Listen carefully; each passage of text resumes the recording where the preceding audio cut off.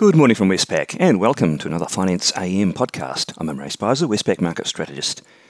In the financial markets on Friday, we saw equity markets quite upbeat amid a faster vaccine rollout in the US. Banks are now allowed to raise dividends in the US.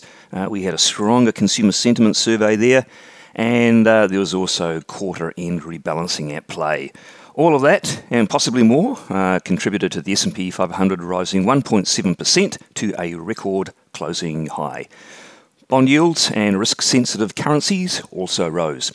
In the currency markets, the US dollar index fell 0.1% on the day, with the worst performing currency being the defensive Japanese yen. While the likes of the Aussie did pretty well. Aussie rose from 76.10 to 76.44. Kiwi rose from 69.70 to 70.02. And the Aussie-Kiwi cross, well, there's not much to choose between the two currencies, so it ranged more or less sideways, slightly higher, between 108.90 and 108.30. 108.90 and 109.30.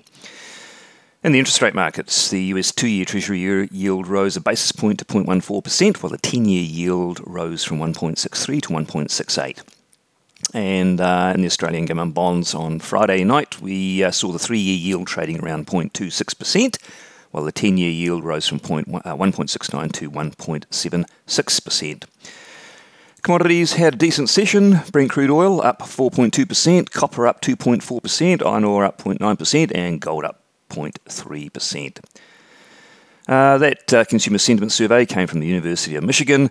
It was a finalisation of the March survey, and it was firmer than previously.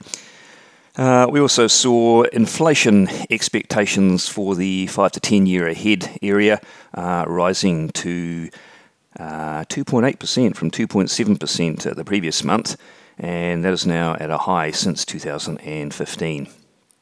We also had the personal income and spending report. This has been whipsawed a bit by these government payments. January had a very sharp rise on the back of those payouts. February saw a bit of a pullback, a bit of a payback if you like. The main item in that report, of course, was the core PCE inflation indicator.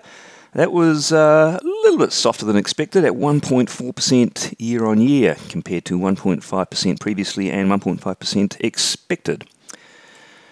The news on the vaccine rollout was that President Biden said he is doubling his goal of vaccines administered in his first 100 days as president, from 100 million to 200 million. So the states are rushing to meet that goal by the 1st of May. And on the bank dividend front, the Federal Reserve said late last week that the US banks that pass the next round of stress tests with sufficient capital will be allowed to raise their dividends after the 30th of June. The Fed had previously ordered the banks to stop increasing dividends. That was from June last year, and that was designed to ensure that banks had enough capital to endure any hardship resulting from the pandemic. So the worst of that over now. They are relaxing those rules, and banks were seen in a favourable light as a result. On the day, what's out that could be market moving? There's really not much out anywhere. In the US, it's second-tier stuff. We've got a Dallas Fed survey, which should reflect the broad improvement seen in the other regional manufacturing surveys, and one Fed member, Wallace, speaking, so pretty light calendar. I would suggest the sentiment around those equity markets would be the main driver on the day. So that's it from me today. Thank you for listening. I'll be back again same time tomorrow morning.